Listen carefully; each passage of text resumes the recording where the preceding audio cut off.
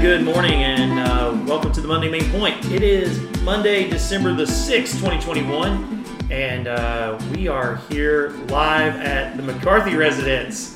We have all four pastors are here. I'm Jonathan Hendrickson, the associate pastor. I've got Jeremiah Custer, Blake Flincham, and our senior pastor, Jeff McCarthy, in the house with us today. So, it's great to be here with Jeff. As we mentioned last week, Jeff has suffered an injury to his leg. He's not able to be at the offices with us, so we just brought the podcast here. So that way the four of us could still have our regular discussion on Mondays about the Sunday sermon, which is what we do here on Monday Main Point. All right, so we've started into the Christmas season, as we said last week, and Jeremiah, you kind of kicked us off with a great message about the wise men.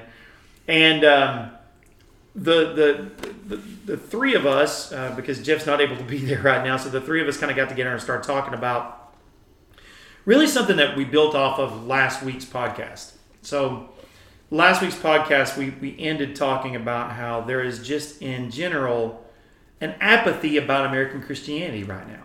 It's not that people not necessarily that Christians aren't doing things. I think that there are lots of Christians out there doing things. Lots of Christians out there doing the things that they should be doing. Church attendance is down, baptisms are down and such. We know that. But I'm not trying to say that people aren't going to church. That everybody stopped going to church or everybody stopped reading their Bible.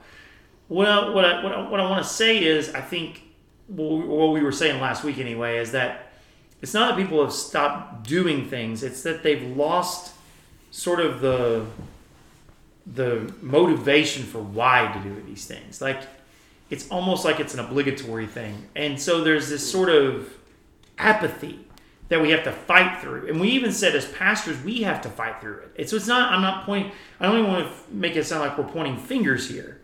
I think even pastors have to fight through this being more than just something we do. That it has to be something that, like, it's easy for us to lose the awe. Lose the wonder of it. And we said Christmas is a great time to sort of try to recapture that, because Christmas is just sort of a magical time. It's sort of a wonderful time. It's a time of wonder, and I mentioned that all in the introduction and stuff of the message yesterday. So along those lines, we picked out Isaiah 9:6 and as a text to explore over the next 5 weeks, sort of as a launching point for recapturing the wonder of not just Christmas, but Christianity. And so I introduced that yesterday with a sermon titled A Child, a Son, a King. And it's part of this larger sermon series we're doing called Cradle, Cross, Crown. And so over the next 4 weeks after this, we're going to be looking at those four titles that are at the end of that verse. So you have, "For unto us a child is born, a son is given, and the government will be on his shoulders." And we'll talk about those three things today. And then, and he will be called Wonderful Counselor, Mighty God, Everlasting Father, Prince of Peace. And so we're going to look at each one of those four titles over the next, 4 weeks. But for today, let's talk a little bit about just sort of the intro to all this, which is these first three lines. "For unto us a child is born, a son is given, and the government will be on his shoulders." I didn't get into a lot of this, guys, but the context of this is interesting. And I dealt with this a little bit at the beginning of the message, but I didn't want to get too, because you can get into the weeds on this a bit. With Emmanuel. Right, so Emmanuel, if you go backwards back to the Isaiah, Isaiah 7, what is it, 14? I lost my notes here. I had them pulled up. Yeah, 14. Yeah, 14. Yeah, right. So if you look back at Isaiah 7:14, you have where God is talking about, therefore the Lord Himself. Isaiah says the Lord Himself will give you a sign. See, the virgin will conceive, have a son, and name him Emmanuel. And when I was doing the research on this, I ran across like a hermeneutics site that was like a Reddit forum, and these guys were talking about who is this prophecy really about. And so there's some who want to say that it's about Hezekiah, Ahaz's son, because prophecy is given to Ahaz, and so they're saying, no, prophecy is about Hezekiah, Ahaz's son. And some say, no, this is about Isaiah's children. These are children that Isaiah is going to have. And I kind of dealt with that a little bit, but what do you guys think about that at all? I mean, is there a possibility that it's a both and here? I made it clear that I think because Matthew says it's about this, he says Emmanuel is about Jesus. So I'm going to go with what the Bible says about itself. But could it also be about one of these others? Because sometimes prophecies can be both and, right, Jeff? Yeah, so that's what when you look at prophecies, most of the time there was a message for the people at that time. And so you could interpret it and think, okay, this happened here. So perhaps, maybe if Hezekiah was one, because Hezekiah was in comparison to the rest of the kings, was a godly king. But he wouldn't be the ultimate fulfillment. So it was looking future, but it's also looking beyond future. And that's why it became a messianic passage, because nobody has fulfilled that up to that point. Right. And even if Jesus, a lot of people would probably even say, and we'll probably talk about that in just a few moments, where he's not set up his kingdom on earth, he's not ruling and reigning, so the government isn't upon his shoulders and all this other stuff. So it's still ultimately going to be fulfilled in him. Right. And as Christians, we enter into that spiritual kingdom. So I think when you're looking at the messianic passages, you always have to look at how it applies then, how it applies during Christ's time, and then how it applies to us, and how it applies to the future kingdom as well. Yeah, and I I appreciate the mindset why these people would say it would apply to Isaiah and Ahaz in their time, because we definitely don't want to read Jesus into something that it's not. But obviously, Sure. This is one of those texts where we're pretty confident it is, and some of those can have dual fulfillment. I think of Isaiah chapter 40, verse 3. It said, "A voice cries in the wilderness, prepare the way of the Lord, make straight in the desert a highway for our God." Like in that time, it would have been talking about like in the exile, like make straight the path for the people to come home. Sure. But it also applies to John the Baptist, because he's going to prepare a path for the Lord. So we see, that can happen, and that's just an example. But with Emmanuel being God with us, I think it's hard to apply God with us with somebody like Hezekiah or somebody like Ahaz, or somebody, especially with Ahaz, Right. Because that Ahaz and God that doesn't mesh. Right. That doesn't mesh very well. So one of the problems that you run into, and I didn't bring it up because it gets us in the weeds a bit, but if you jump over, so we're looking at that prophecy, it reads in Isaiah 7:14. Well, then if you go like over to Isaiah 8, Jeremiah, there's a further prophecy where he's talking about how Samaria will be carried off to the king of Assyria. And so then he goes on and he talks about what this is going to happen, and just jumping down here, the king of Assyria, all of his glory, it'll overflow its channels. Talking about the waters of Shiloh, overflowing its channels, spilling over all its banks. It'll pour into Judah, flood over it, sweep through, reaching up to the neck, and its flooded banks will fill your entire land, Emmanuel. So it's like, okay, so is that doesn't even feel like he's talking about a Messiah there at all. Yeah. And so, but still, Emmanuel still means God with us, right? So that's why I think that there might be some confusion as to whether or not this is strictly about the Messiah. Yeah, I was looking for it, but doesn't isn't it twins that are born to Hezekiah, and they name both of them, and one of them's name is Emmanuel. It might be. I can't remember. I'm pretty sure. I was looking for it. I need to Google it, but yeah, I mean it's a popular interpretation. It's a popular problem, I guess. It's not really a problem, especially when you get further into chapter 9. But for me, I think it's clear that there's the both and going on. He's talking about their time and this literal son that wasn't born of a virgin.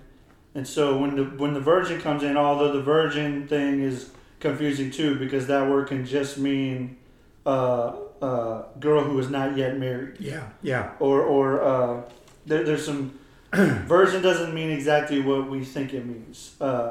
So it may apply to Mary. Obviously, it applies to Mary because Matthew 1 tells us it applies Matthew to 1 Mary. says it does. He Right. makes it explicitly. Right. So we know this is talking about Jesus, but I think it's also giving them context for their day. Right. Yeah. So I think going all the way back to what you were saying, Jeff. I think that a lot of these prophecies were often for that time, but also for a future time. And you think about it, it's a case with us with the prophecies that are fulfilled in Jesus. There's a time coming when the King will come again, right? I mean, so like those, it's kind of like we talked about last week, guys, when we talked about how the story is retold over and over and over again. Did you find it, Jeff? Yeah, Manasseh was his son. Hezekiah's son was Manasseh. Does he have another son too? No, that's the I don't think it's Hezekiah's son. Is it Isaiah's? It's son. There's two sons. Sorry. Oh, that's all I'll right. look it up real quick. We'll find it, but you can look at it. The only time Emmanuel is used is the verse we're looking at today and that verse in chapter 8. In that verse in chapter 8, yeah. So I guess maybe that's... And also Emmanuel, like when we hear God with us, it mean like we take it literal. Sure. But you could name your son Emmanuel because we believe God is always with us. Right. Yeah, I mean, there's plenty of people named It could Emmanuel. be kind of figurative in that way, not specific. And even, some Hispanics named their child Jesus. Jesus Yeah. doesn't mean they're Jesus. They just use his name. Right. So I think that sort of answers the question. But ultimately, if you're asking, okay, was this sign that he was talking about? And that's the other thing that I pointed out too. He's saying, ask the Lord for a sign. Well, anytime you see the word sign, it doesn't mean just an omen. Normally it means some miraculous event that carries with it a message. The birth of Hezekiah's son or the birth of Isaiah's son wouldn't have been that kind of a miracle. You know what I'm saying? So it doesn't feel like that would be to qualify as a sign from God. If it's going to be a sign from God, it needs to have some sort of miraculous thing, some sort of a miraculous event with a message. And so I think that's another reason why we can look at this and go, well, it just seems like it's saying more than just what what you would get with Hezekiah or with Isaiah's sons. Also is the fact that those children had already been born by the time this prophecy was made, and they don't fulfill the rest of this at all. Nowhere close to fulfilling the rest of it. So, I can understand why people would maybe get confused on that. And I didn't want to, like I said, I didn't want to get too far in the weeds on that on a Sunday morning, but it's a good topic for us to talk about. Yeah, for sure. And, it's good to always be loyal to the context, but, with this, it's pretty clear that it's talking about Jesus. Right. It's pretty clear. I don't want to spend a lot of time on this first part for a child to be born. A child would be born to us, primarily because for a child would be born for us, primarily because this gets really close to where I think, Jeremiah, you're going to go with mighty God when we talk about that. But that being said, you can't just brush over this for a child to be born for us and just think, oh, this is just a baby. You have to realize like I said yesterday, it's mind-blowing to me when I really sit and think about it, that the God of the universe, the one we call the one and only God, the one who spoke every atom into existence, who is all-sufficient, doesn't even need anything else, he's not dependent on anybody, makes himself dependent by being born as a baby. Like, and I was telling my life group about this. Think about it. If they don't feed him, if they don't clothe him, then he dies. I mean, like, he doesn't even, you know what I'm saying? It's like he can't. Yeah, he's very vulnerable. He's not going to feed himself. The God of the universe. They say in Bethlehem he dies. Yeah. I don't think they could have done anything against Herod. No. So not unless the angels intervened or something. Yeah. So the God of the universe is depending on someone else to feed him. That's nuts. And I don't think we think about that enough. Like, you know what I'm saying? Oh, I mean, yeah. I know we sing that song, Mary, Did You Know? Yeah. But this is, I don't know. It's just, it's amazing when you think about And it. I think it's cool. In our children's church lesson, we were talking about how Jesus died on the cross and what some of that kind of entailed. And I actually had a kid ask me, he's like, wait, if you're saying that Jesus was God, like, why did he feel pain if he was God? Which was actually, I love the question because, because I got to talk, because he was human. He's like, he was no more human than what you and I, Right, and I think that gets to something else that I mentioned, that you talk often, Jeff, about the disciples not being super disciples. Jesus was not a Superman. Like, if you got this idea in your head that Jesus is somehow like Clark Kent, Superman, has superpowers and stuff because he's able to do these miracles, then I think you've got a wrong picture of Jesus, Jeremiah.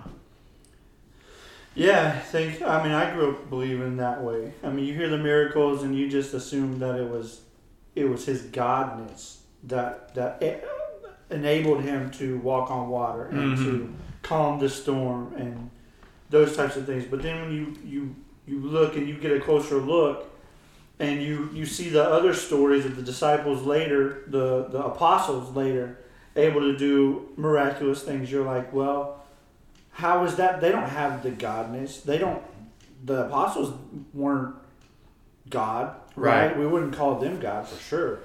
And so you see that he's relying on God to do those miracles for him. And you see his reliance all throughout. And I would say that reliance, that relationship that he has with God is the same that we can have, the reliance. So I'm not saying if you have enough faith, you can walk on water. But the way that Jesus walks on water is his reliance on the Father. Yeah. But you don't see any of that until he's like 30.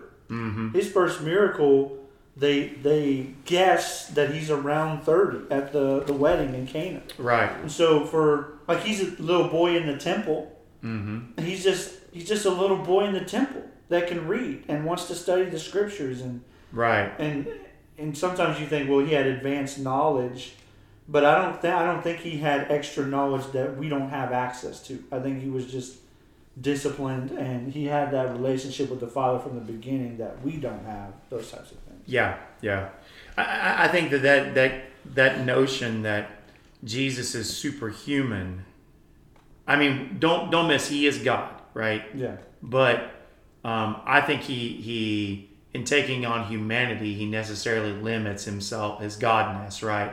And so when we think about him as superhuman, we fall into the same trap, Jeff, as when we think about the disciples as being somehow another super special, right? Right. And in fact, I finished my blog article, and our memory verses this month goes along with what y'all are doing about the incarnation. That's what I was going to be emphasizing if I preached this past Sunday about.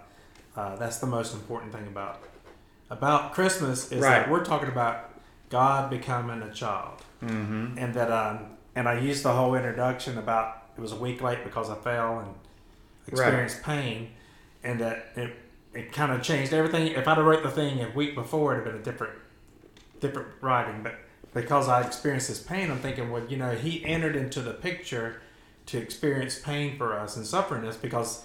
Isaiah, as you mentioned, Isaiah 53, he's going to become this suffering servant. Right. So, in our mind, if we think he's superhuman, we're thinking Superman can withstand a bullet. Right. But if Jesus was going to die by a firing squad, the bullet would have killed him. Yeah. There would have been no stopping the bullet. No. And so by him dying on the cross, shows that he took on every aspect of humanity except for he never sinned. Yeah. He was tempted, but he never sinned. Yeah. And because he did that, he experienced that for us so now we know we can relate to him and he relates to us in our suffering and getting us through life too. Yeah. And then ultimately he paid the pain for all of us, which once we get glorified, we'll have this new body that no more pain, no more suffering, and all that other stuff. I mean, when you get fatigued after working a long day at a job or something, Jesus did too. I mean, he got tired. His muscles ached. When they attempt to stone him, if a rock hit him, it would hurt him. It's not like, and so I think just sometimes we because we see him as God, and we should see him as God, we forget that he is absolutely 100% human. That he knows what pain is, and like you said with the children trying to understand that. But I think that's I've talked to people who've been Christians a long time, and they struggle with that concept. No, Jesus is able to do the things that he's able to do because he's God. No. You don't think it's not the reason why he's able to do the thing. Like his wisdom, all those things, is not just because he's God. It's because he has a relationship with God, the same one that you have. And he's living with the Holy Spirit living in him because it's his spirit. Mm-hmm. So he's like the full. If you could live a complete full life of being embodied by the Holy Spirit without sin and all that other stuff, then which is ultimately what we're going to have in our glorified body, then we would be kind of like that. So he's God, but yet he chose to become human to experience what we have experienced in order to save us and help us and rescue us. I think I wrote a paper or something a long time ago, and it was, I would be ashamed of what I said in it probably now, but the premise of it I think is still true, that with enough faith I could walk on water.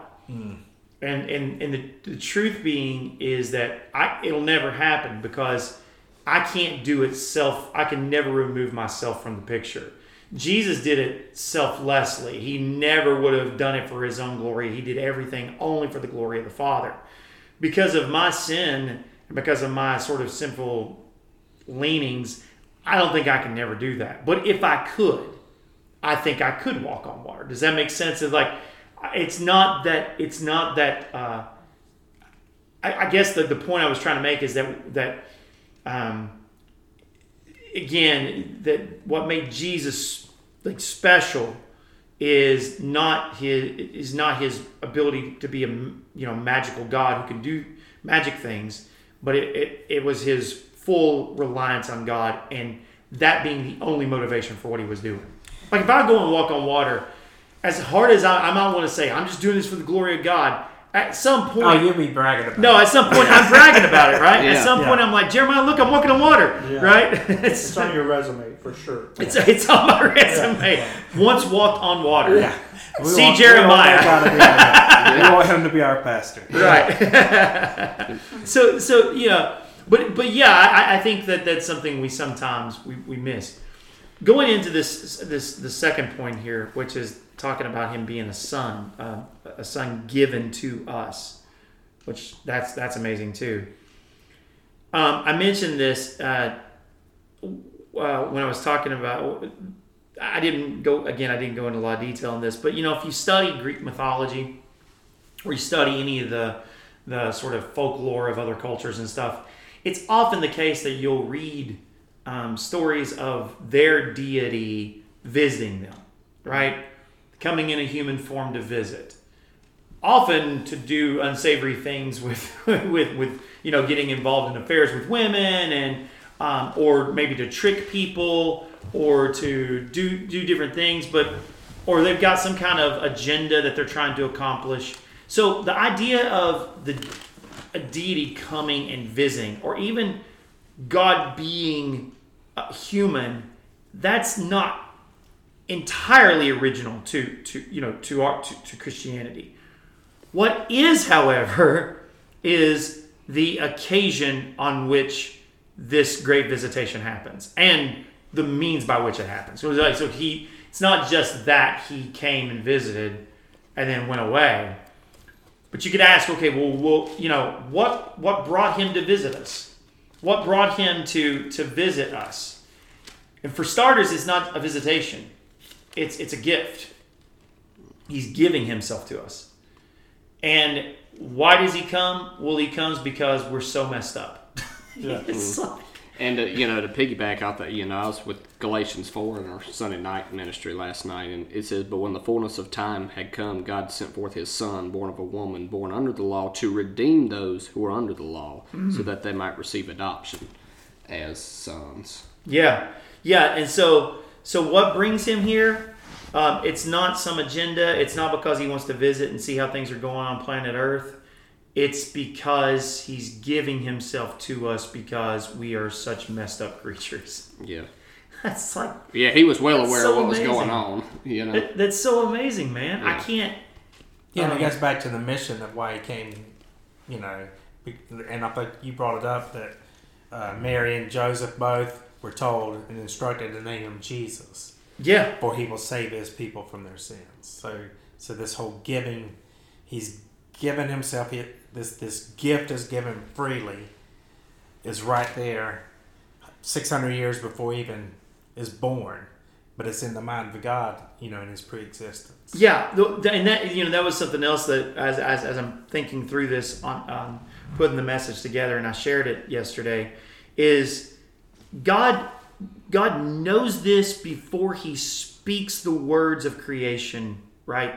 Like he knows what it's going to cost. He knows what's going to happen. He knows if I create free creatures, they will turn away from me. And I'm going to have to fix things myself. And so, you know, I know that's hard for us to get, right? But the truth is that he knew this before the foundation of the world was laid. And yet he chooses to create anyway. 2, he puts his plan into place, knowing what it's going to mean, and does it anyway, unhesitatingly. With joy, he does it. Mm-hmm. I don't get that, man. I just don't. Well, our minds aren't like that, you know, because, like, if we know somebody's going to, like... we would have never created. No, right. Yeah. No, like, if you tell me... Yeah. Like, why would I create... Well, I mean, think about it. Okay, the two of us have kids, right? Yeah. Would you, if you and your wife knew... I mean, this is a question that comes up now with like, you know, pro-life and pro-choice stuff. Some people say... if you know that the baby that you're going to bring into the world is going to be, you know, struck with Down syndrome, because they'll test for that now. Yeah. They'll spina bifida. Yeah, those kinds of things. Your baby's going to be born, and they're going to live a short life that's going to bring lots of suffering to you, lots of suffering to your family. Are you sure you want to go ahead and go through with this? And a lot of people say no, I don't want to, because. And to be fair, you know, if you're just looking at it from a purely human perspective, you can understand their logic behind that. If I know it's going to cause me pain and cause this child pain as well, should I go through with it? Mm-hmm. Should I do it? I mean, if you knew, for instance, that the child you were going to bring into the world was also going to, I don't know, assassinate the president, right? Or do some, or cause mass genocide. Like, if you knew you're Hitler's parents and you know you're going to give birth to Hitler, do you go ahead and go through with it? Or do you stop it and say, no, we're not bringing Hitler into the world?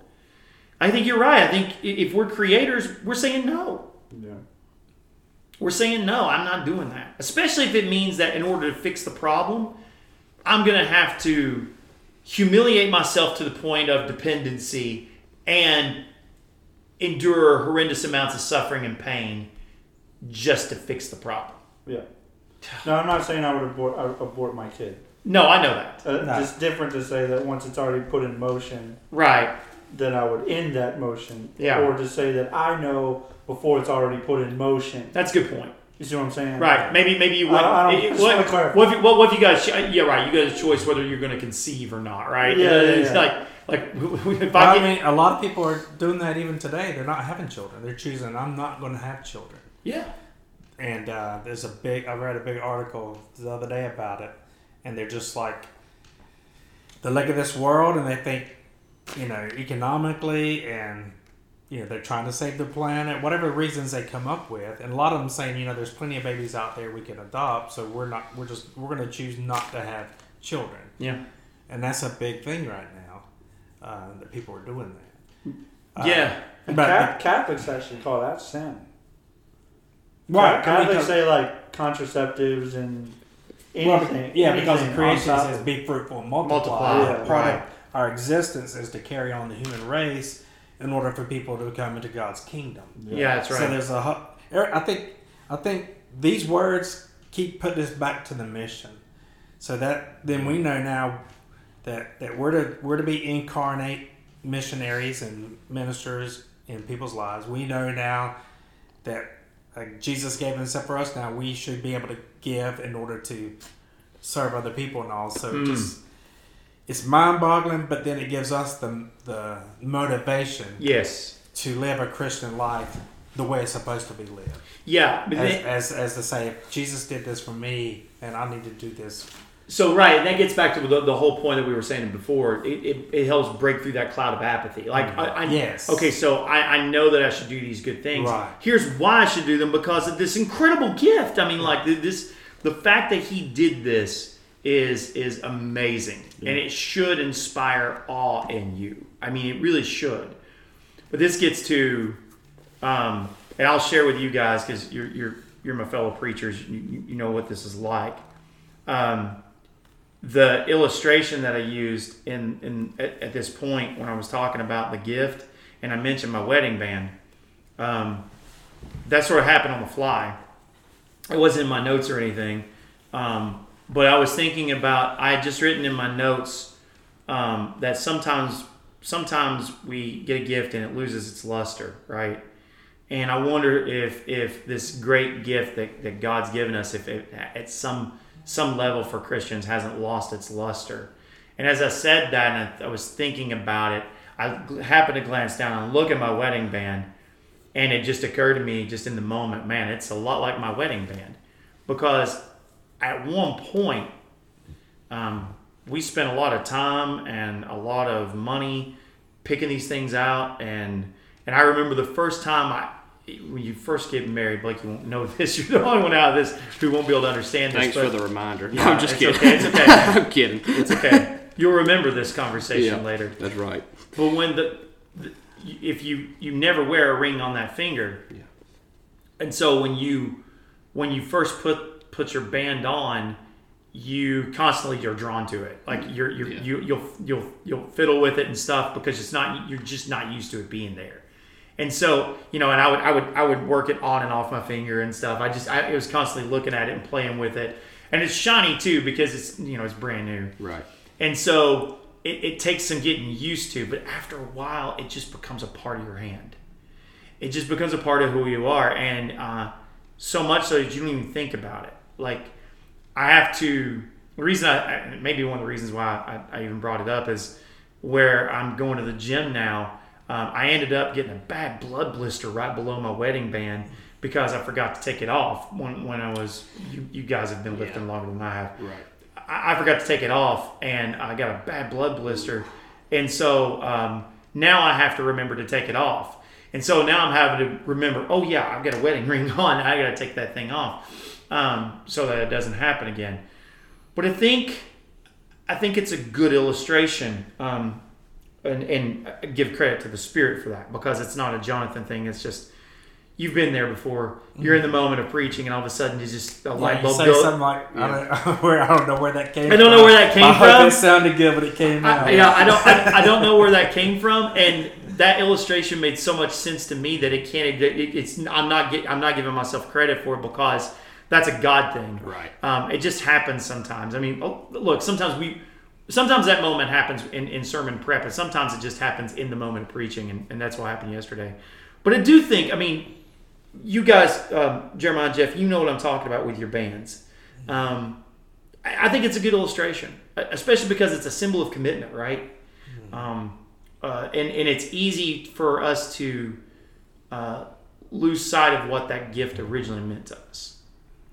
Well, and it's appropriate too because Paul compares our relationship with Christ as he's the groom, we're the bride, and even though we're men, we can understand that, relate to that, that now we're in this close, personal, intimate relationship.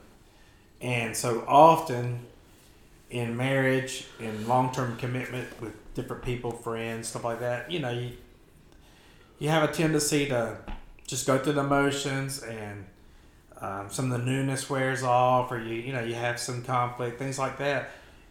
But Christianity again is a long haul thing where you endure, And so it was a good illustration to bring us back to the point that, you know, he was given to us and born to us in order for us to have a relationship with him too. Mm-hmm. And that so often we do, especially as Christians, we hear the gospel so much, we take it for granted.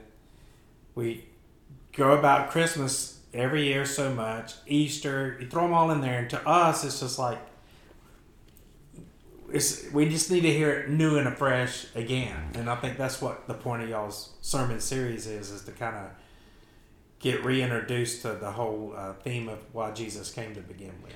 It really is, and I think that's what we're getting at. And I, even as a preacher, or a pastor, I have to admit that because Christmas and Easter are our busiest seasons, sometimes it's even harder from a pastoral standpoint to enjoy the wonder and the meaning behind those seasons because we're so busy planning them and executing them for other people.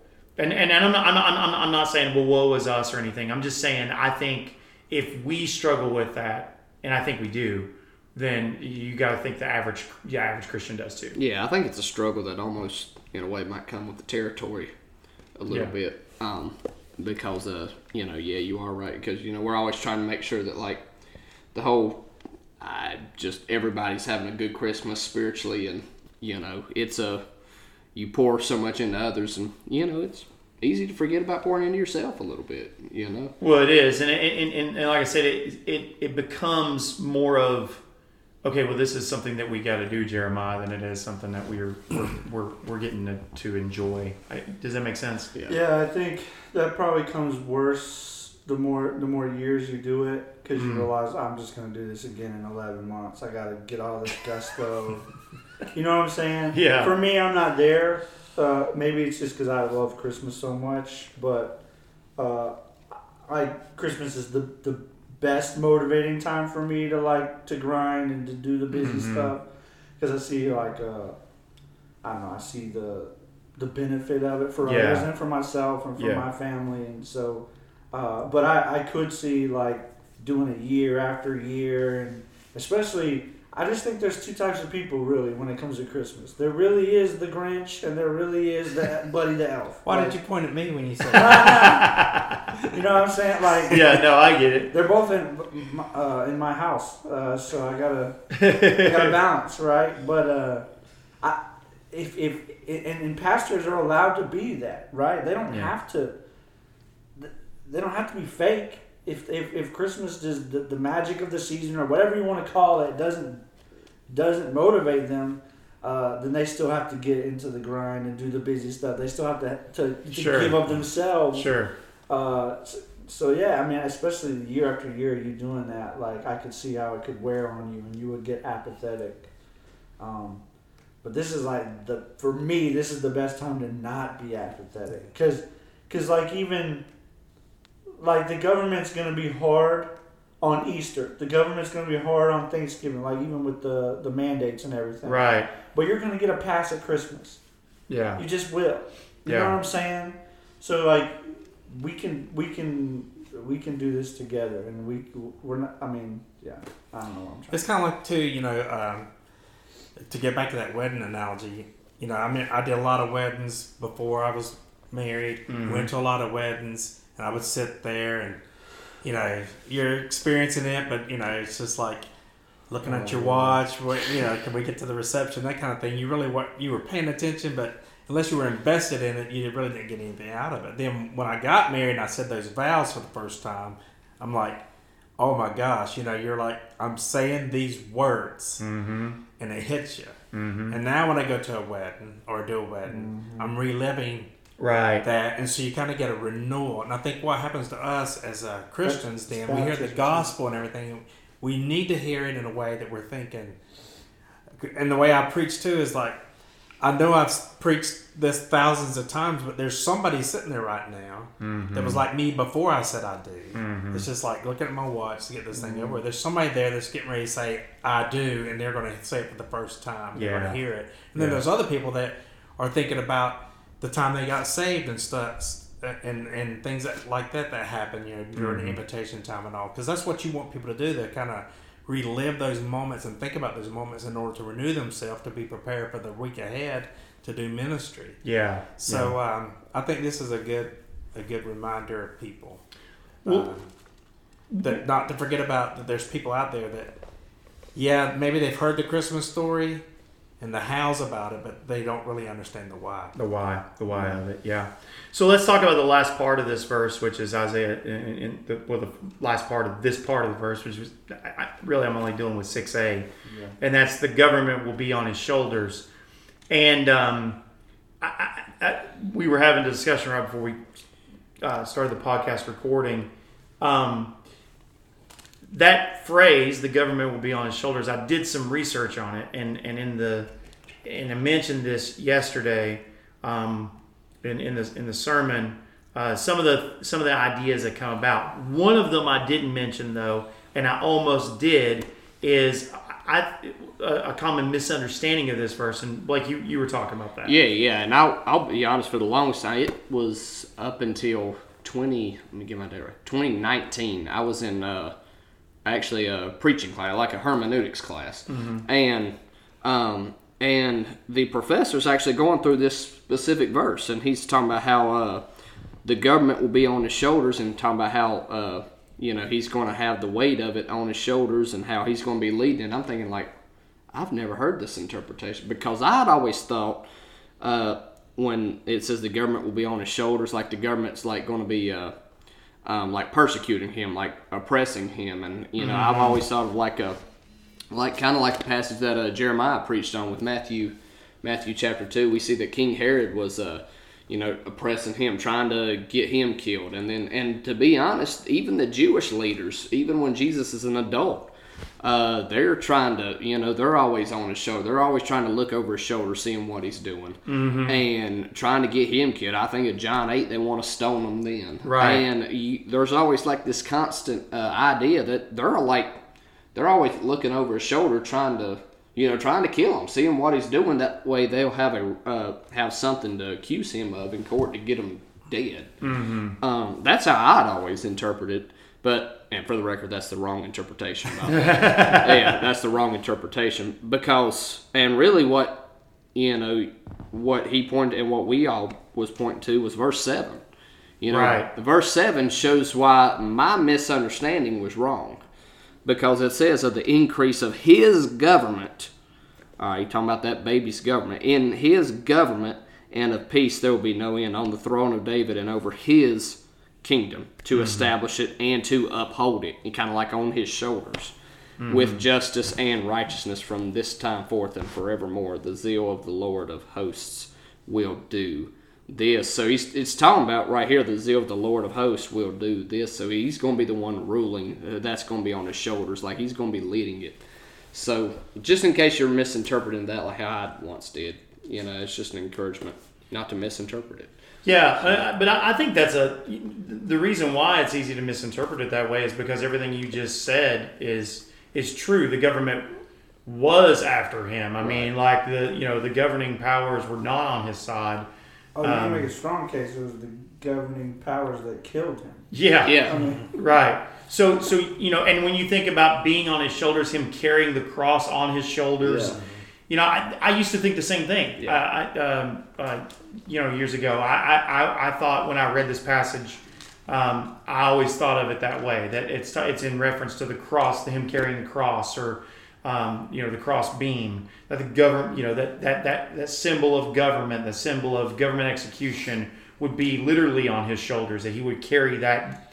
And there's truth to that, but I just don't think that that's what this means when Isaiah's talking about, I don't think you should draw those conclusions from this verse. Right. Because I think really this is, and of course I think we all would agree, this is talking more like that eschatology, that kingdom that's about to, that's coming when he will rule on the earth.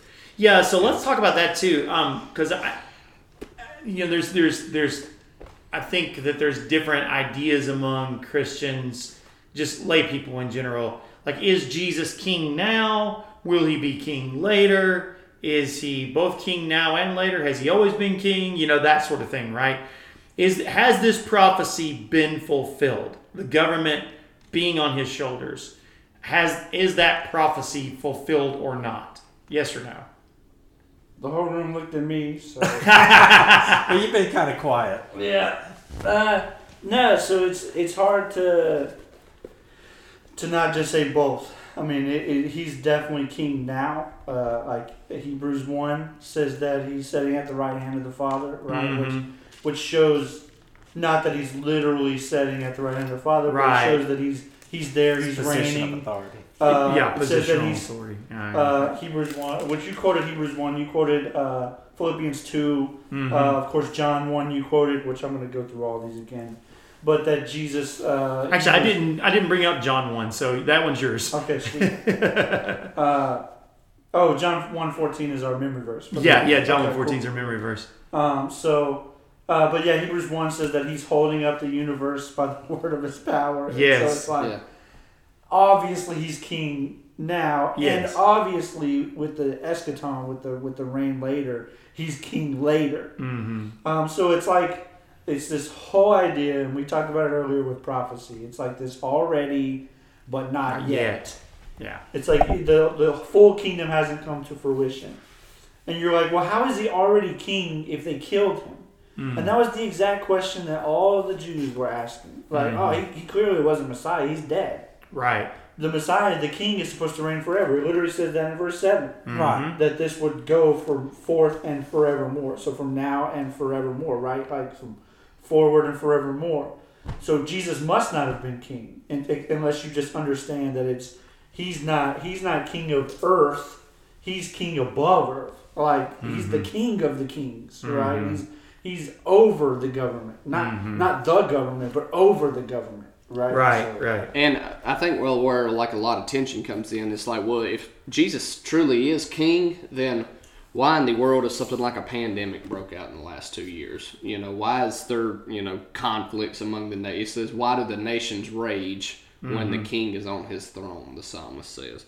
And, we have some verses, like I think of 2 Corinthians 4:4, where it talks about the God of this age, talking about Satan, has blinded their minds to the gospel, has blinded them from seeing the light. And Ephesians 2, it talks about the prince of the power of the air. Right.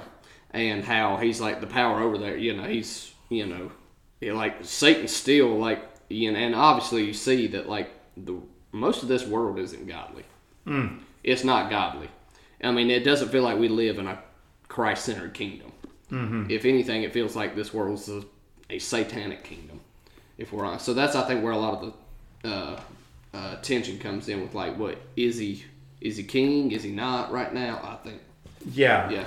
And one thing, because when these people were looking for a Messiah, particularly the Jewish people, and in their context, they were looking for an earthly king that was going to establish his throne, and then they would rule the world from that point on, and it would expand across the world. Yep.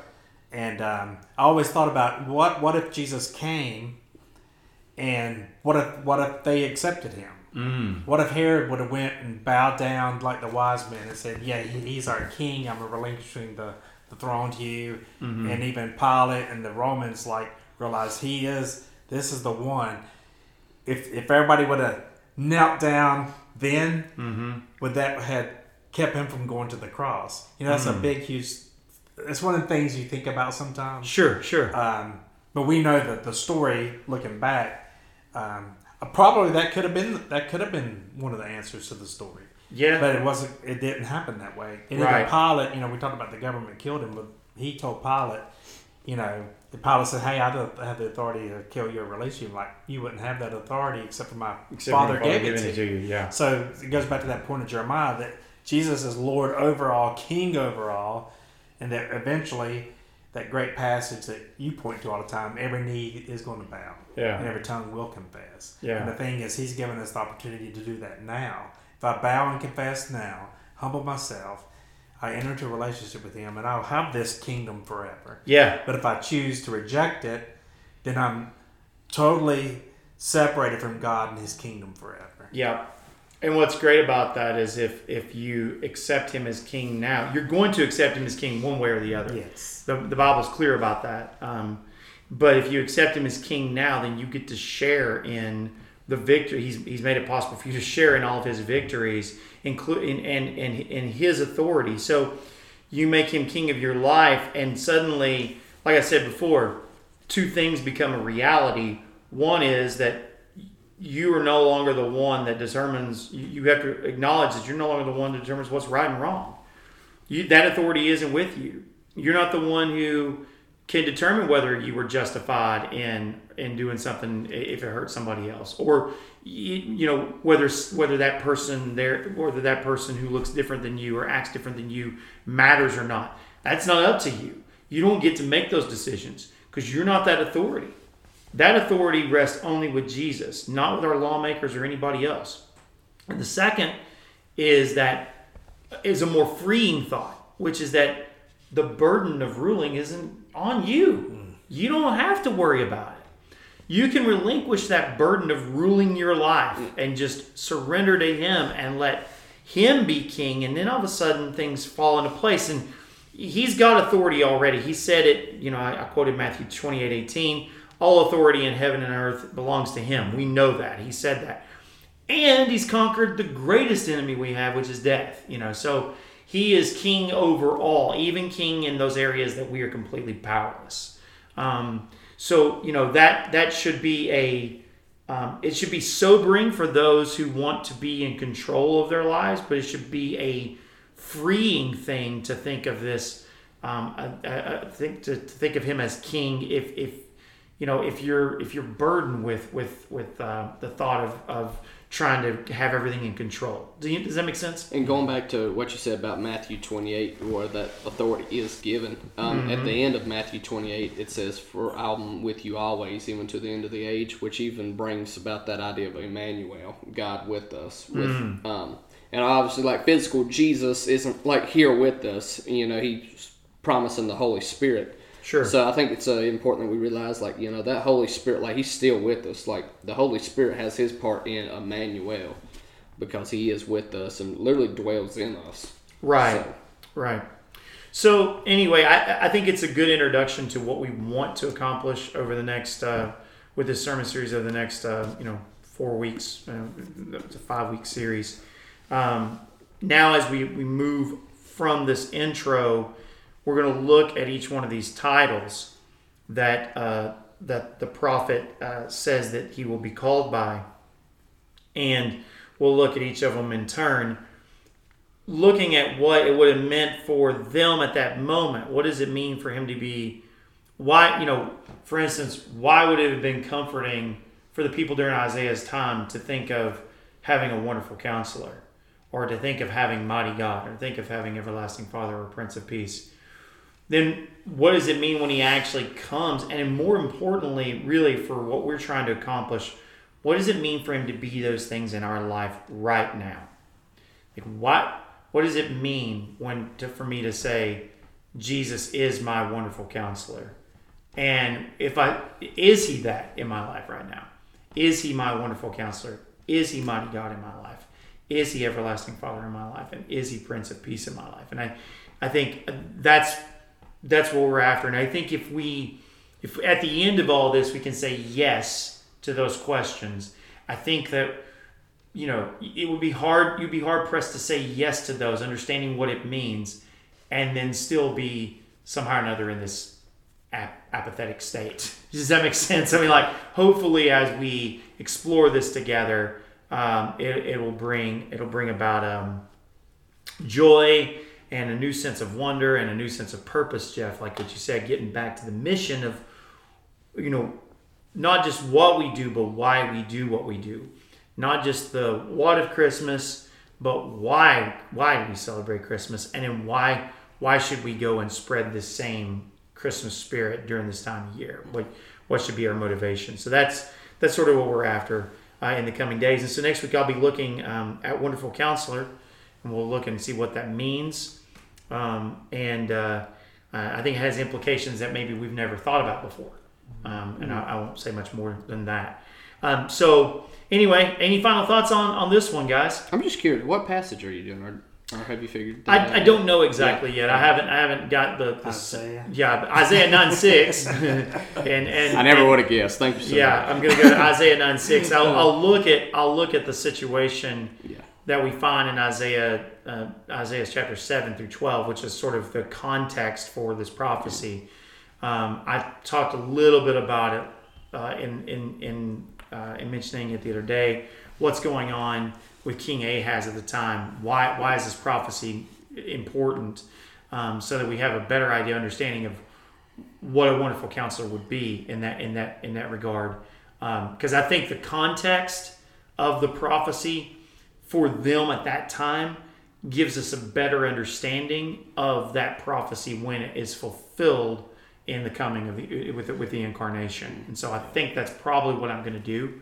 And then I'll find supplemental text across, because you could talk about him being our advocate, like we find in 1 John, for instance, the Paraclete, right? Comforter. Yeah, comforter. All those I think are fit in the context of wonderful counselor. Yeah. And not just a counselor, but a wonderful counselor. What does that even mean? So we'll look at all that next week. All right. That'll do it for today. Man, it's good to see Jeff. Good to be here with Jeff and hear his voice on our podcast. Be praying for Jeff as he's going to be having surgery Thursday and getting this quadricep operated on so he can get back on his feet and back with us in the pulpit as soon as possible. But until then, maybe we can just keep coming over here and doing Monday Main Point. This is fun. I enjoy this. Hopefully you enjoyed it as well.